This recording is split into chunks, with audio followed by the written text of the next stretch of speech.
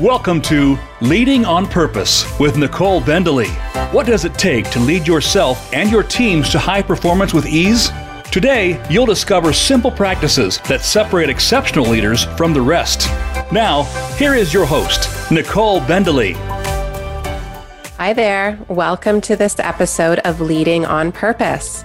I'm really excited for today's episode. A good friend of mine, Frank Zaccari, is joining me, and I'm going to introduce him in a minute. I can't wait to jump into this conversation with Frank because as I was reflecting on today's episode, what came to mind for me is that one of the most common barriers to a team and organization's performance is really the inability for people within organizations to connect powerfully with one another. For an example, I'm going to share an example that I share in my book, Winner Instinct.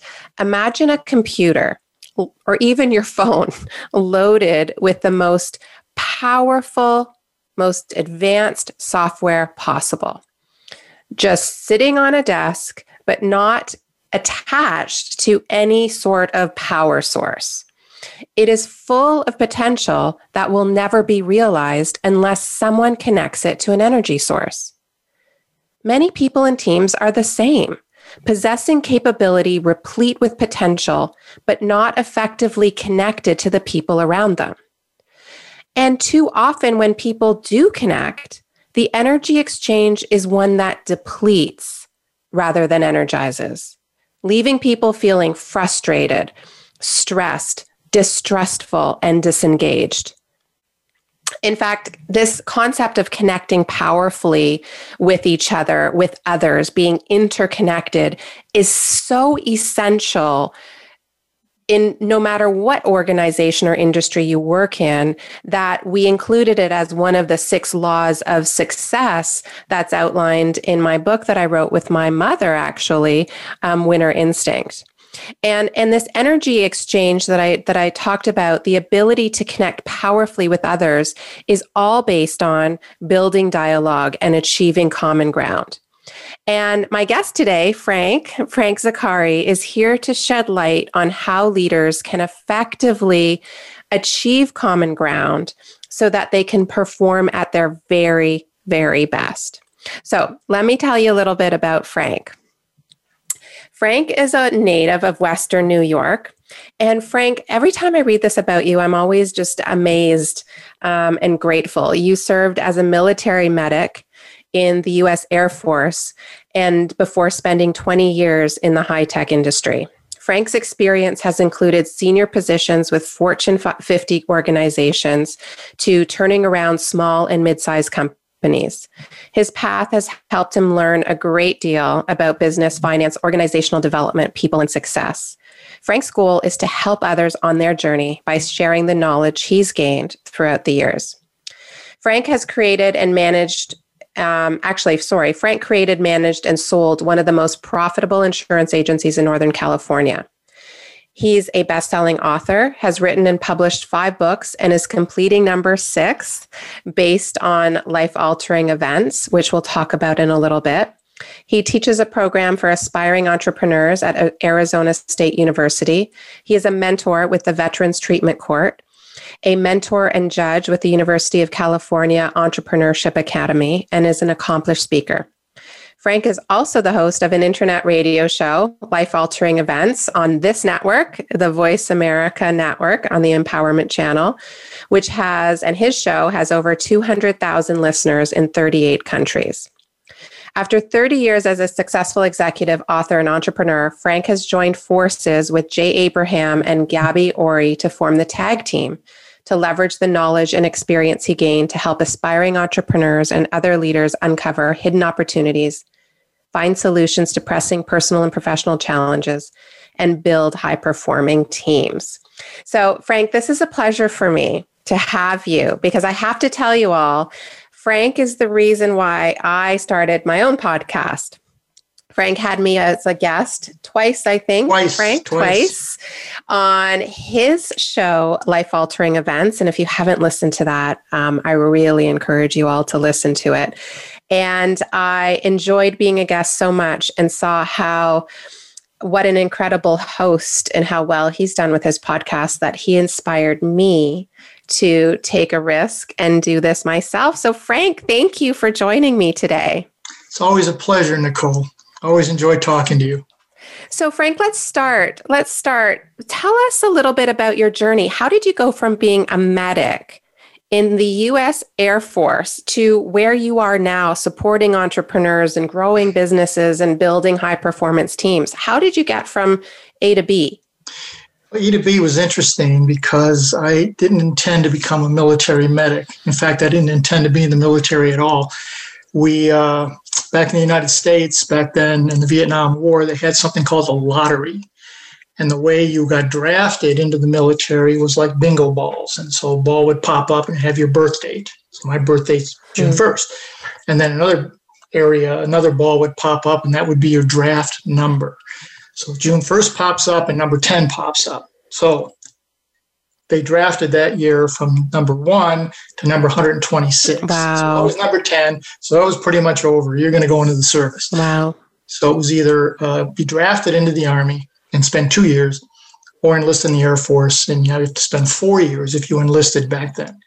So I looked at the situation. The war was winding down in Vietnam at that time, but I didn't want to be shot at. And I figured, who's the last person other than a general that gets shot at? And I figured it was an Air Force medic, because if you do go to the war zone, you stay where the airplanes are.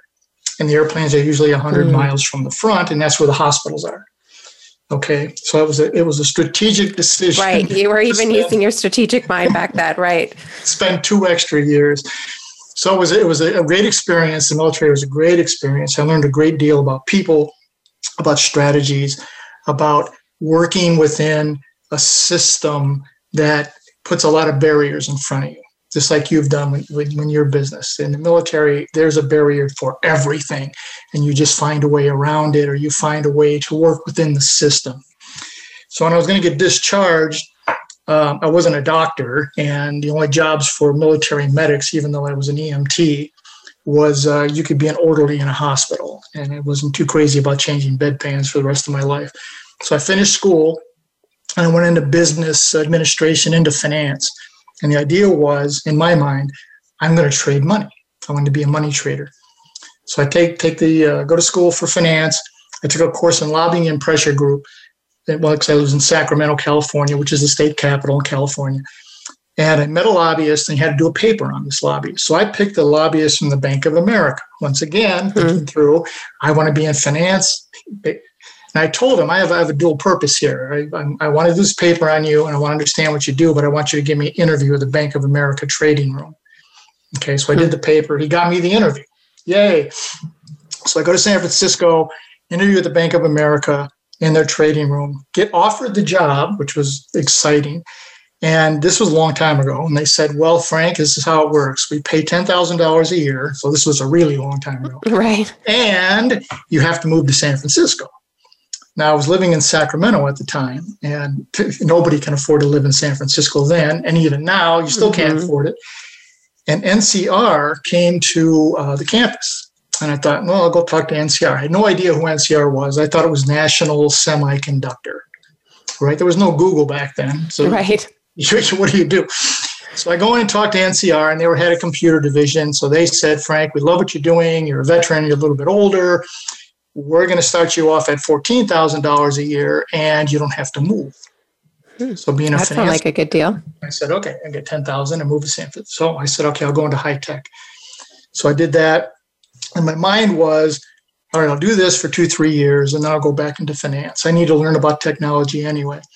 So 27 years later, I was still in high tech, and I had moved very quickly. A lot of it was right place, right time, and it always seemed that wherever I was moved into, it was something new. We're coming out with a new product release, or we're coming out with going into a new market sector. And for whatever reason, I was always the one that was selected to do that. So it was always, okay, now how do we put this together? How do you put an organization together? What do I need? What kind of people, what kind of skills, what kind of talent, et cetera? And so that was a lot of fun. And so it was like something new every day going to work. NCR was then bought by AT&T. So So I became, this is a funny story. At NCR, the last position I had was director of government. So I had the 11 or 12 states in the Western United States, and I was responsible for state government. And so AT&T buys NCR, the AT&T people come in and they said, okay, Frank, you're going to become government operation director for 25 states, half the nation. And I said, okay, fine, cool. Maybe you want to rethink the name. And then he looks at me and he goes, what are you talking about? And I said, everything's an acronym. So I'm director of government, DOG, and now you want me to be government operation director, GOD. So now I would be God. He burst out laughing and he said, I don't care, call yourself whatever. So on my door, Nicole, it had Frank Zaccari, God. My staff, they had 25 states, and whenever some big opportunity was coming up, or they wanted a decision, or they needed me, someone on the team would always say, I don't know, that's a big one. We better go ask God about this. That's great. So go ahead. Yeah, no, go ahead. I was just going to say, and so from there, how did you get to here? So from there, I left AT&T and I started doing turnarounds of failing companies. Okay, didn't realize the first one was failing because they lie to you, and it's not publicly traded. And I did that for about 15 years. And that, Nicole, was an experience. I absolutely loved it because everything I learned in the military and in school and everywhere else comes into play because you go into toxic situations, which you know a great deal about. Okay, how do we fix this? How do I start relating to these people? How do we start figuring out what can possibly work? Can we possibly save this organization, number one? And then what steps are going to be needed to put something in place that is going to sustain whatever success comes into play? So there was an awful lot of, I hadn't read your book at that point in time, but we're doing an awful lot of what you wrote in your book about the team building and getting to an individual level and the relationship becoming the factor, the critical thing across the board. And all the companies that I did for 15 plus years, none of them failed, thank God, and they all were better when I left. My then wife left the family, and I had 2 young daughters, and that was the end of high tech because I couldn't travel anymore. So I took over an insurance agency, which for a type A personality like me, going from high tech, proactive to insurance, reactive, was like dying and going to hell. Right. But it was a means to an end. I had 2 young daughters and I had to take care of them, and I had to be a full-time father. So we took the insurance agency, made some major overhauls on organization-wise and how it was going to work. I did it for 13 years. It was a means to an end. I needed my youngest daughter to graduate and get a job. When that happened, I sold the agency and said, all right, now what am I going to be when I grow up?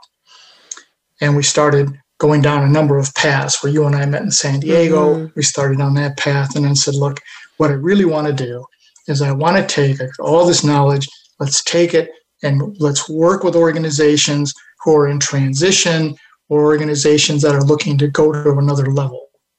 And that's what I started doing, and that's what I've been doing. And then other doors have opened up since then, and the radio show, and life's been good. It's been good. Awesome. Well, thanks for sharing that. And, I was thinking about your show, Life Altering Events, the other day as I sat and reflected on the impact of COVID. And this pandemic is really the first time the entire world is experiencing a life-altering event together. Yes. And that event is affecting all of us maybe in very different ways. But we're all going through it together. And each country, each business, each family is reacting differently, potentially. But nevertheless is having an impact. And so I'm curious, Frank, what are you noticing?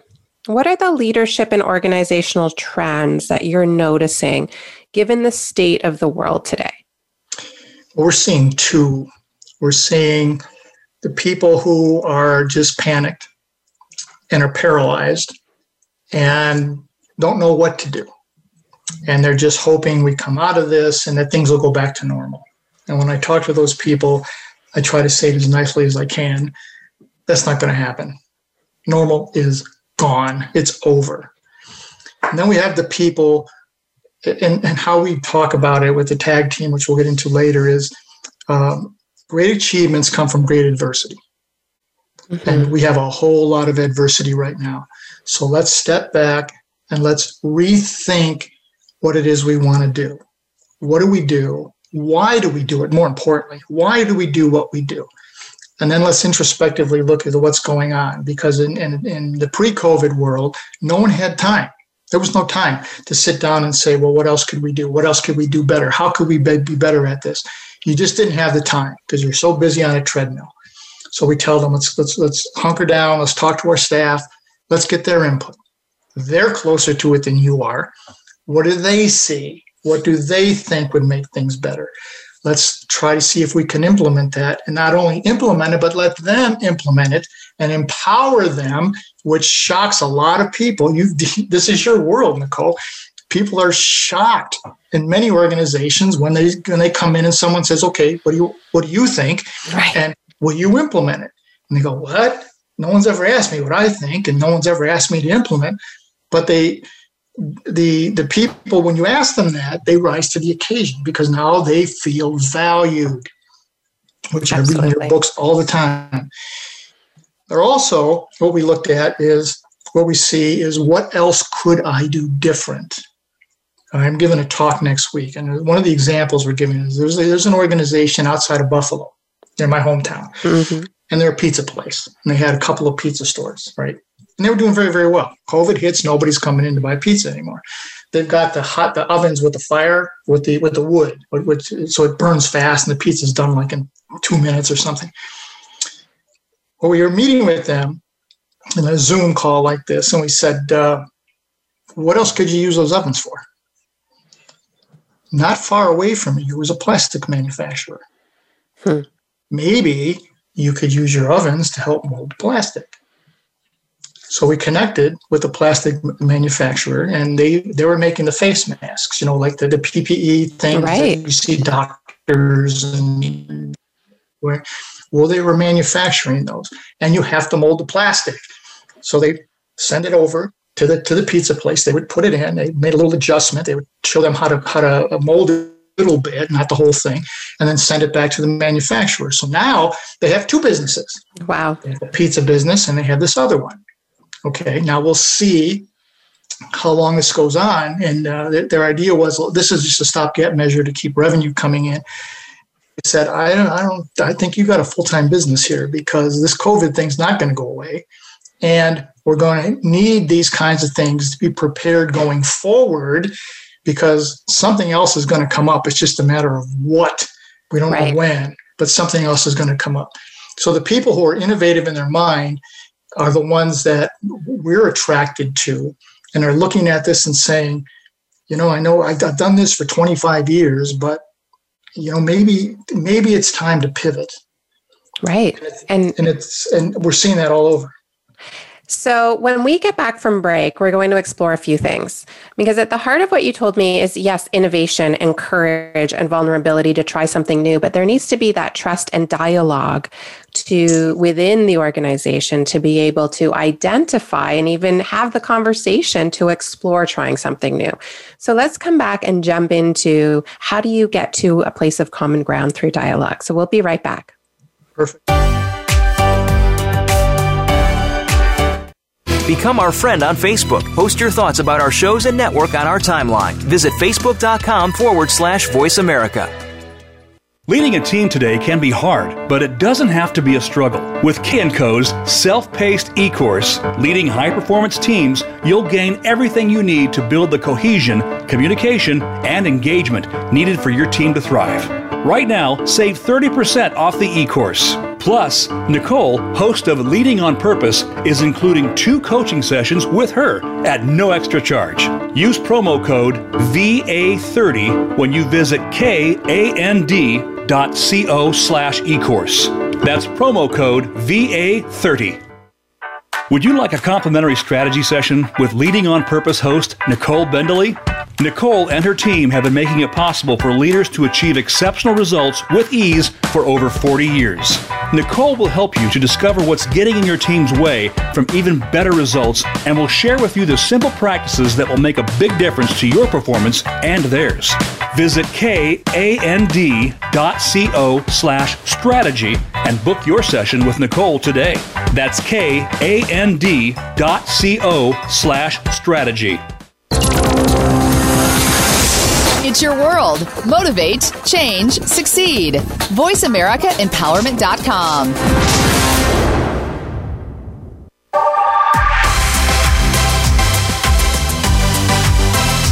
You are tuned into Leading on Purpose with Nicole Bendalee.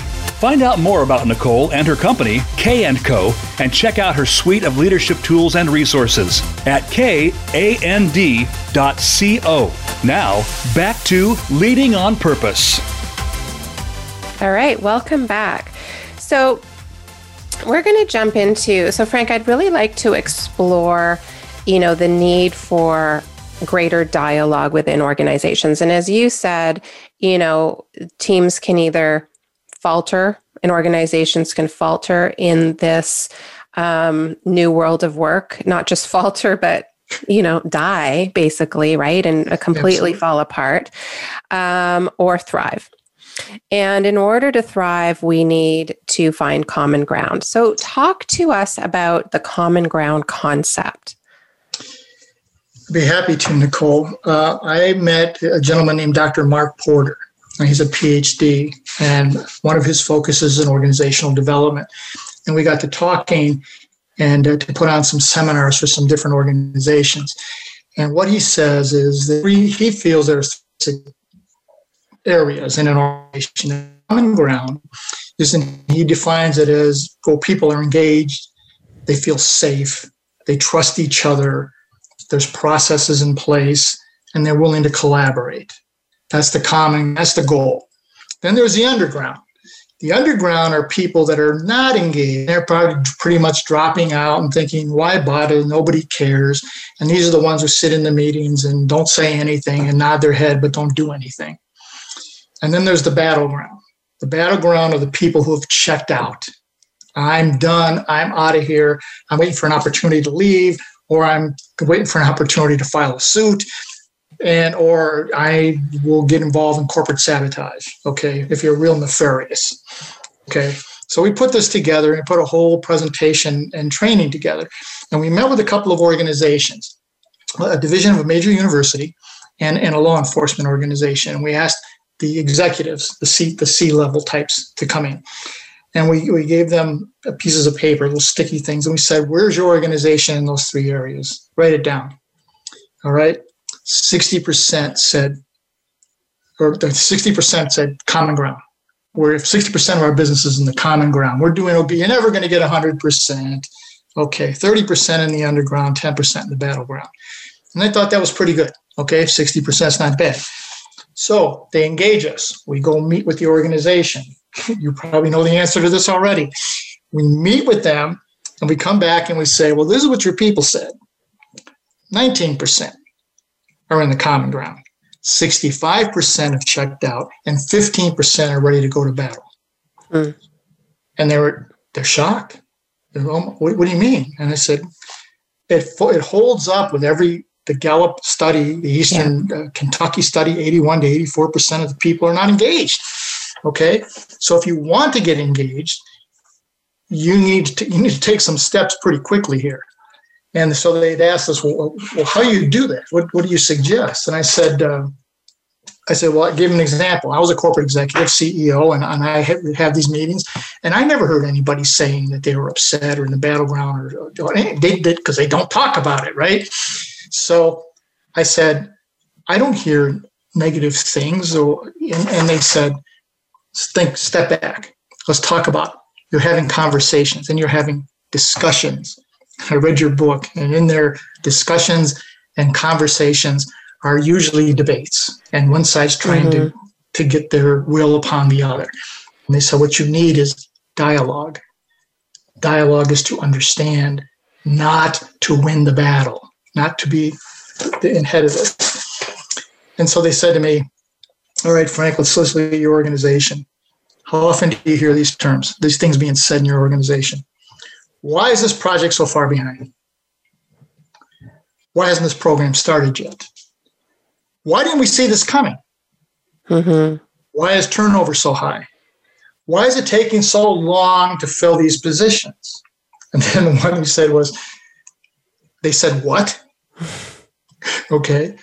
If you have those kind of conversations, those kinds of words are being said in your organization, you're not having dialogue. Right. You're going to fail. Your people are taking sides and moving away, and you're not going to reach any of this collaboration and innovation, and there's no trust there. And in many cases, you have a toxic environment and you don't even see it. So it's interesting because, so what are the signs then? If leaders aren't having dialogue that's required to understand, are we in the battleground or are we in the underground or the common ground? What are the signs to indicate, oh, I'd better pay attention here. I'd better figure out where my teams lie. So what are the signs leaders can look for to tell them if the majority of their people are in the underground and the battleground? What are the signs to look for? One of the things that we look at when we walk in is we'll sit in and watch a meeting. Okay. And if one person is doing all the talking, you got a serious problem. Right. Okay. If the majority of the people are not engaged, if people are looking at their phone, if people are doodling, they're not listening. Mm-hmm. They're just saying, all right, I'm not going to bring anything up because why bother? No one's listening anyway. Okay, so that's the first sign that we do when we walk in, is if we see that, we start making notes, we got a major problem here. Now, how big the problem is, we get, but you got an issue here. When people stop talking, I remember being in the military, and I had this master sergeant, and he said to me one time, he says, as long as the troops are bitching, I know they care. Okay, when they stop complaining and stop talking, then we have a problem. Okay, so we look for silence. Is there silence there? And when you walk in and it's toxic, it's like everyone's walking eggshells, and you don't see a lot of eye contact, see people wanting to engage. They're going their separate ways. They're not congregating in the break room. They're not having conversation. There's just not a good sense there, and you can just feel the tension. We look at, they always just say, well, what do I do? How do I fix this? I don't want to do all this touchy-feely stuff. How do I handle it? Well, okay. I don't want to do a trust fall. I don't want to do a trust fall and sit around and think. I'm not going out in the woods for a week, that kind of stuff. Yeah. And so what I tell them is, you need someone like Nicole Bendley to come in and to sit down with your team and to let's lay out what's going on here and let people feel safe. It's like going to a counselor, right? You're not crazy because you're going to see a counselor or a psychiatrist. It's just a safe place for you to vet what it is you need to vet, get it out there in the open. And organizations who are in crisis, people won't do that because they feel that there's a hidden agenda. And then when I took over failing companies, one of the things I would do is walk in, I would meet with everybody in the organization, one-on-one. And I tell them, I want to hear the good, the bad, and the ugly. Yeah. Speak freely. All right? Then once you get done telling me the good, the bad, and the ugly, then tell me what you would do. What do you think would make this better? Okay? And like I said before, it has shocked a lot of people. They had no answer, no comeback for it because no one's ever asked me what I think.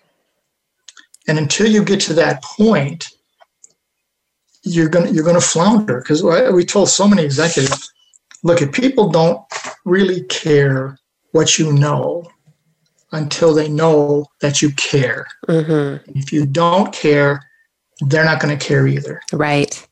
So to that point, then, care is so important. We know that when people believe that their leaders genuinely care about them and their colleagues, that engagement increases, right? And Yes.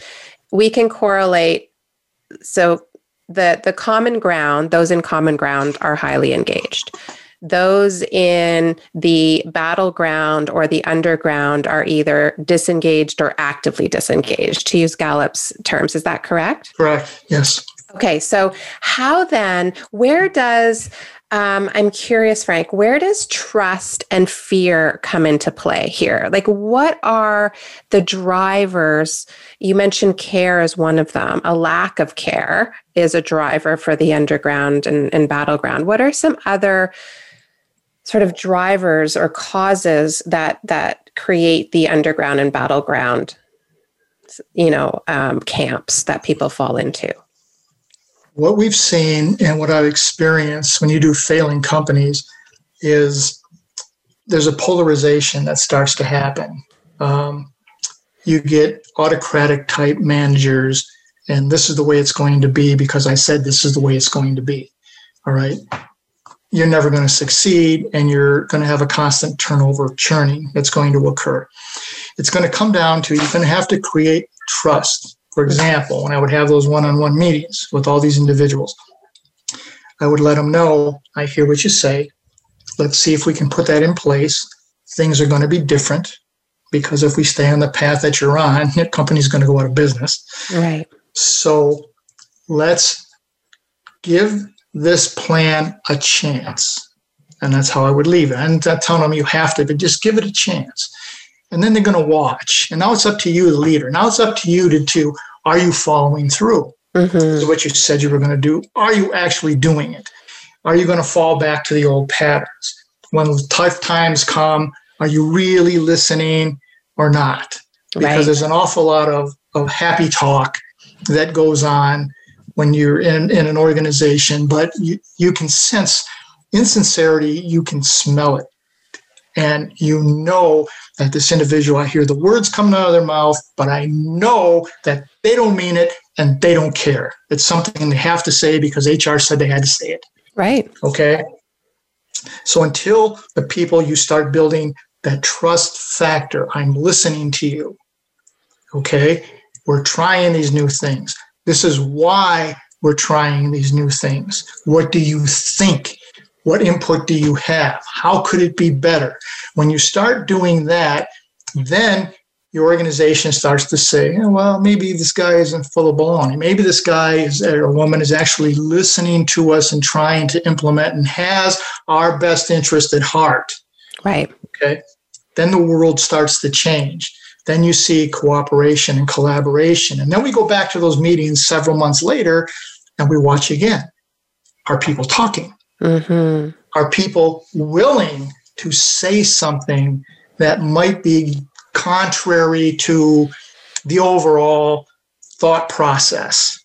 I'll give you a real good example here, Nicole. We were working with a financial organization, and the CEO talked to me and he said, Frank, our diversity stinks. We're terrible. We're not getting women and minorities and that we're not getting. We have a lot of them in the low level, but we don't have any moving up the chain. So I don't know what's wrong. So I said, well, what do you think? And he says, well, I had to give him credit. He says, Frank, when I look around my management team, all I see is old, fat, bald, white guys. We went to the same school, go to the same church, same parties, we can finish each other's sentences. And he said, at one point, I thought that was good because we're all on the same page. And now I realize this is killing us. Yep.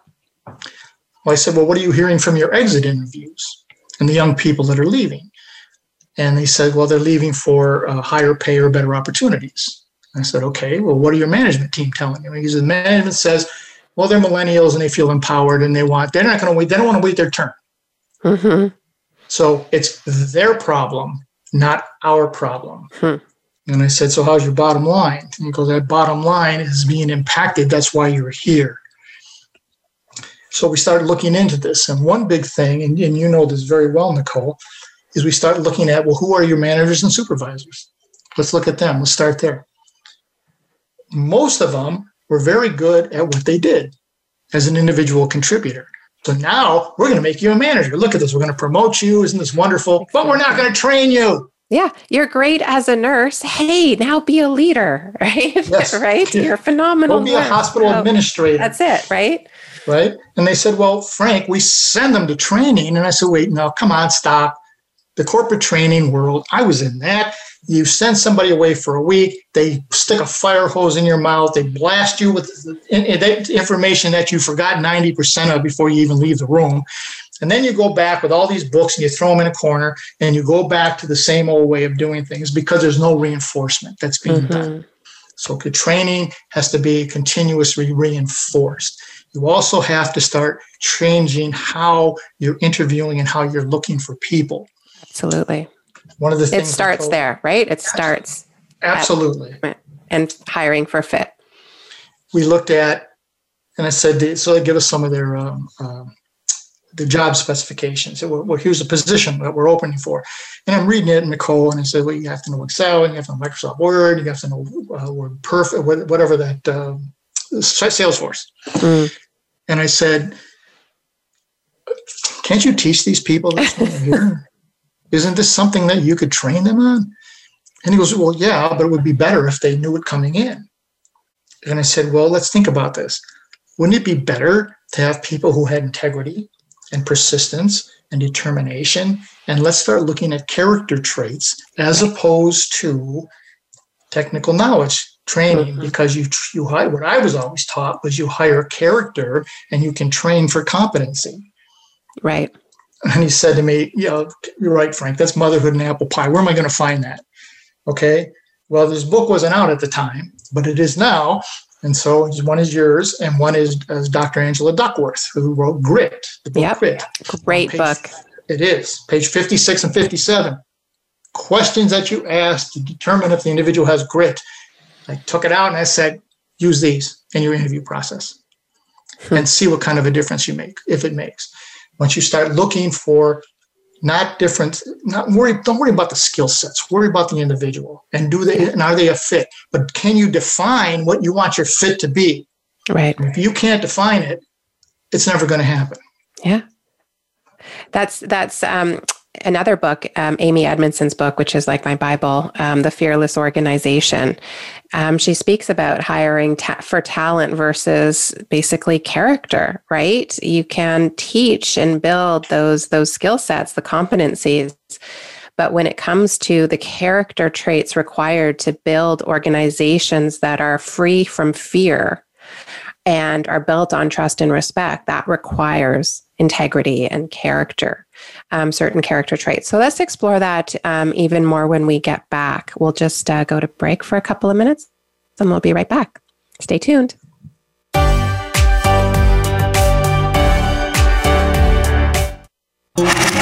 Voice America is on your favorite smart speaker. If you have Alexa or Google Home, go ahead and give us a try. Hey Alexa, play Finding Your Frequency podcast on TuneIn. Would you like a complimentary strategy session with Leading on Purpose host Nicole Bendaly? Nicole and her team have been making it possible for leaders to achieve exceptional results with ease for over 40 years. Nicole will help you to discover what's getting in your team's way from even better results and will share with you the simple practices that will make a big difference to your performance and theirs. Visit kand.co/strategy and book your session with Nicole today. That's kand.co/strategy. Leading a team today can be hard, but it doesn't have to be a struggle. With K&Co's self-paced e-course, Leading High-Performance Teams, you'll gain everything you need to build the cohesion, communication, and engagement needed for your team to thrive. Right now, save 30% off the e-course. Plus, Nicole, host of Leading on Purpose, is including 2 coaching sessions with her at no extra charge. Use promo code VA30 when you visit kand.co/ecourse. That's promo code VA30. It's your world. Motivate, change, succeed. VoiceAmericaEmpowerment.com.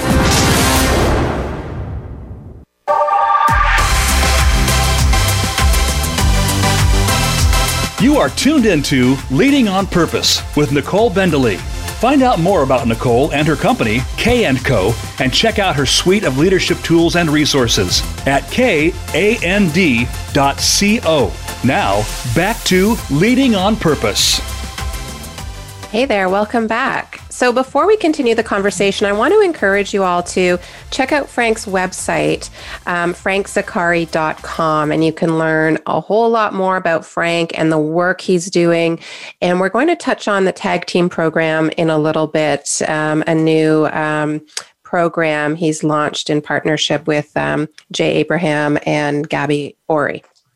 And so we were talking about psychological safety, and in Amy Edmondson's book, The Fearless Organization, she defines psychological safety as the belief that the work environment is safe for interpersonal risk taking, right? Which is something that you were just speaking about, is that the ability to speak up, right? Even if it's not something that other people really want to hear. And she goes on further in her definition of psychological safety. She states that psychological safety is present when colleagues trust and respect each other and feel able, even obligated. This is my favorite part. Not just able to, but obligated to be candid, right? That it's each of our responsibilities to speak up and to voice opinion, right? And so this sense of creating an environment of psychological safety isn't about being nice, everybody being nice and agreeing with each other. It's about speaking your mind in a respectful way through dialogue. And we've used the word dialogue, right? It's about seeking to understand others by asking questions and sharing your point of view in an open, respectful way to achieve common ground. And so where am I going with this? I'm going to the place of, psychological safety, it's not about being nice, but it requires civility, right? The sense of civility and respect. And I'm curious, Frank, Frank, you're in the States. You're in San Diego right now. You go between San Diego and Arizona. I'm in Toronto. And I am obsessed with the US media. And unfortunately, the state of the nation isn't all that civil from what is presented on TV anyway. And I walk away from watching the news sometimes with a sense of fear and feeling frightened, and because of the great division and hurt that you can feel through the screen sometimes, right? And some of the anger that's there. Yes. And so I'm curious, how does that trickle down into organizations? In your experience, does the state of affairs outside of work that the collective are experiencing in society, how does that affect this ability to achieve common ground and feel psychologically safe at work to speak up and be yourself, whether we're talking about diversity and inclusion, feeling free to be yourself, feeling free to speak your mind? How is that? How does the external affect the internal working relationship? The external is massive, has a massive impact, because, not to get political here, but when somebody is espousing division and espousing controversy and is constantly spewing on a daily basis negativity, it's going to filter into the whole organization. And then you start seeing people saying, well, I don't need to be nice. And being nice is not the point. The point is, I need to get results. Okay, now how am I going to get results? And then you start hearing people say, don't even bother telling me about this. You don't know what the hell you're talking about. More and more of that has happened. Mm-hmm. Okay. Now, the good leaders, the smart leaders are saying, wait. We need to take a step back here. Okay. We have to, yes, it's happening. Yes, it's terrible what's going on. But in this building, in this organization, we have got to eliminate this. We have to find empathy. Mm-hmm. All right. Empathy being the key word. And somebody says, well, I feel sorry for them. Well, that's sympathy. Sympathy is not empathy. Sympathy is the person who says, hey, if you ever need anything, call me. And then they never show up. Right. Empathy is the person who says, hey, I will be here with you tomorrow and we'll walk our way through this. There's the big difference between the two. And the outside forces have a major impact because it generates fear. It's a fear of the unknown. There's a fear of this disease. There's a fear of my job going to be here tomorrow. There's a fear, is my family going to get sick? And you cannot function in an environment of fear. It paralyzes everyone, as you know better than I do. You teach this. Fear is death. Fear stops innovation. Fear stops courage. Fear stops everything. Mm-hmm. So getting out of that fear mindset is difficult when all you hear is being spewed at you is negative. So it takes an extraordinary effort to try to put that in place. And not everybody can do it. And it's an enormous challenge for people to get involved. And we always suggest to them, if you're in the midst of this, before you start worrying about what the next venture is going to be, you need to fix this. You need to get somebody in here. You need to get Nicole in here, and let's go down and break these things down so we get to a base level component. Because if you don't have a foundation to work from, I don't care what your innovation is or your idea is or anything else. There are great ideas that fail every single day. Absolutely. Because they have no foundation for trust. Right. And so to your point, right, common ground is a competitive advantage. It speaks directly to Peter Drucker's famous quote of culture eats strategy for breakfast. And I always say, and lots of people do, breakfast, lunch, and dinner and a midnight snack. You can replicate strategy. You cannot replicate culture. Culture is your competitive advantage, right? And that idea will never get off the ground or be successful if you do not have the trust and respect and psychological safety needed to develop a thriving culture. And so, Frank, tell me what, you've got a new book coming out. The secret to walking on water is to know where the rocks are. So tell us a little bit about what that title means and what are the rocks that organizations sort of need to be aware of right now? Well, the book came from 30 years of being a CEO or a business owner. And what I've discovered is what I know and what I tell most organizations is what you know is not going to make you successful. What you don't know is going to either determine your success or failure. What you don't know is going to put you out of business. Right. What you know is not nearly as important as who you know. Do you know the right people? Are you surrounding yourself with people who can bring you in the right direction? Or are you just getting your fraternity brother or your brother-in-law or somebody who's a nice person, but really doesn't know what they're doing? Okay. So when we started looking at this, and I end every one of my shows with the secret to walking on water is to know where the rocks are. Mm-hmm. So many organizations fail and they sink because they don't know where the rocks are. I'll give you an example. I'm a mentor and a judge with the University of California Entrepreneurship Academy. Okay, now these are the 10 major research universities in California. These are the best minds in the world by far. And they come up and they say, look, I got this great business, I got this idea, and they start telling me about the science and the medical. And I could say, oh, that's wonderful. Stop. I don't understand it. What I do understand is, why would anybody care? So the first thing you have to look at is, why is anybody going to care about what it is that I'm doing? And what value am I providing? Value is what you give, not what you get in return. Mm-hmm. And the landmines or the rocks are basically culture. Are basically the way you interact internally and with your customers. The other rocks are not having bringing in the wrong people, right? Or attempting to have an idea that just doesn't pass the who cares test. Right. And we see that all the time. You get this great idea and it's going to change the world. No, it's not going to change the world. All right. Now, as you start down the path, particularly with organizations, and then they say, okay, now, I didn't take into account what it was going to take to scale. Or I didn't take into account the new tax thing that's coming into play. Or how could we possibly anticipate COVID or a crisis, right? So one of the things that drives me crazy, Nicole, is I said, what do you mean you couldn't anticipate a crisis? Now, we didn't know what COVID was, and we didn't know what it was going to be. But there was one comment. But there was one coming. Yeah. Exactly. And I said to people, I told her this last talk I gave, I said, I want to see a show of hands. How many have been in business since the year 2000? Right.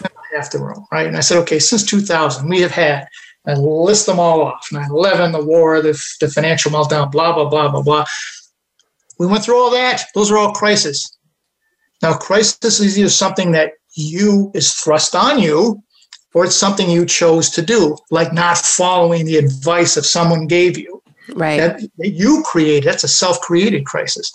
So don't tell me you weren't prepared for the crisis. What that's telling me is you're not thinking ahead. You're not driving. Strong cultures, from Daniel Coyle's book, said they're always anticipating something happening and always being prepared for something happening. So when it does occur, it's not this, oh my God, now what? It's okay, shift gears, let's go. We're prepared for this. And so that preparedness, I want to explore that a little bit, because when I think about being prepared, there's the tactical process side of things, right? That we go into, crisis response or what have you, communication, right? All of these other things that we need to do tactically. And then there's the preparedness from a culture, from a people, from a resilience, a grit perspective, from a nimbleness, being open to change, pulling up our bootstraps, and supporting each other. So for those organizations that thrive, are prepared in times of crisis, describe sort of the type of culture that you notice in those organizations who are prepared. Culture, the organizations who are prepared have this culture of collaboration. They have this culture of, we're going to speak freely. And they have a lot of what-if conversations on a regular basis. Okay, we used to do this all the time. We'd say, okay, this is the plan. This is what we're going to go forward. What happens if? How are we going to shift? What's the worst case scenario? All right, what if this marketing plan doesn't hit the targets that we were looking for immediately? How do we adjust it? Right. And you start thinking about that in advance, even before you release something or you come out with something. One of the things we taught at AT&T used to do this all the time. I'm going to have a new release of whatever it is. So they would say, okay, you're going to argue the point of the positive, and this group, you're going to argue the negative. And I was always put on the negatives. I don't know why they always picked me to be the negative side. But you'd sit down and you'd go through this. So look at how good this will be, and it'll change this and this and this and this. And then you look at it and say, well, what if that doesn't work? Or what if the people won't recoil on that? Or what if what if we're late or competition is better? How are we going to handle somebody who lowballs us on price? What's our value proposition? And so you're constantly reviewing the what if scenarios, because the world is rarely, and the business world, rarely going to go the way you expect it to go. Right. Yeah. So you start down the path, you've done your research, you think you have it done, and then you observe what's going on. And then if you've got your culture right, your organization from the bottom up is going to be telling you, red flag here, red flag. And you're going to listen, and you're going to look exactly. Into it. Absolutely. So Frank, we just have a couple of minutes left. So tell us about the tag team program. The tag team is I'm really excited about the tag team. We were able to partner with Jay Abraham, which was shocking to me. And Jay Abraham is awesome. Jay Abraham, right? And so Gabby Ori, a friend of mine, said, we should take this idea to Jay Abraham. And I said, yeah, he's going to take a phone call from me, right? And he said, well, he and I have worked together in the past. So the idea is, let's look at organizations. We're looking at green and medical, innovative, disruptive people who are open and willing to be, number one, to be coached, and they're willing to listen. Let's see what their business plan is like. Let's look at their team. What have they put together so far? And then we will come in with the strategic partnerships and the relational capital. So where are the holes you have in your organization? Are you willing to bring in people who actually know what they're doing? I don't say it quite that badly. But if you're a scientist and you're trying to be a chief operating officer, you're probably going to fall on your sword. So why don't you become the chief scientist, and we will bring in the chief operating officer. We will bring in the various people. And you don't have to hire these people. You bring them in as needed basis. And then they do what they do, and then they move away. But if we need to call them back, we can bring them back. More importantly is relational capital, because now we're going to bring in people with money who understand what it is that you're doing, instead of going through pitch deck hell and trying to come up with something and giving away a chunk of your business because you want to go from A to B when you should be going from A to Z. In 3 months, you're out of money. You go back to pitch deck hell again, and you give away more of your business. Right. So the tag team is basically, we're going to give you, it's going to be elite, and it's going to be exclusive. You have to apply for it. We're only going to do 3 a year. And it's at my website, frankzaccari.com. First thing that pops up is the application. Fill out the application, which is basically give us your executive summary. We'll get back to you, and we'll go from there. Right now, we have 3 in the hopper. We'll see where this is going. This is fairly new. We've only been doing it about 5-6 months. Well, that's very exciting. That's really exciting. So check out Frank's website for more information, frankzaccari.com. And Frank, thank you. It was a pleasure, a real joy to have you as a guest this time on my show, which is an honor for me. So thank you, Frank.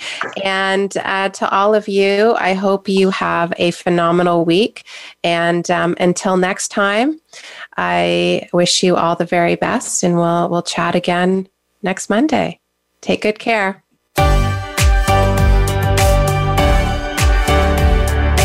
Thank you for joining us this week. Please tune in again for another edition of Leading on Purpose with your host, Nicole Bendaly, on the Voice America Empowerment Channel, next Monday at 12 noon Pacific Time and 3 p.m. Eastern Time. Have a wonderful week.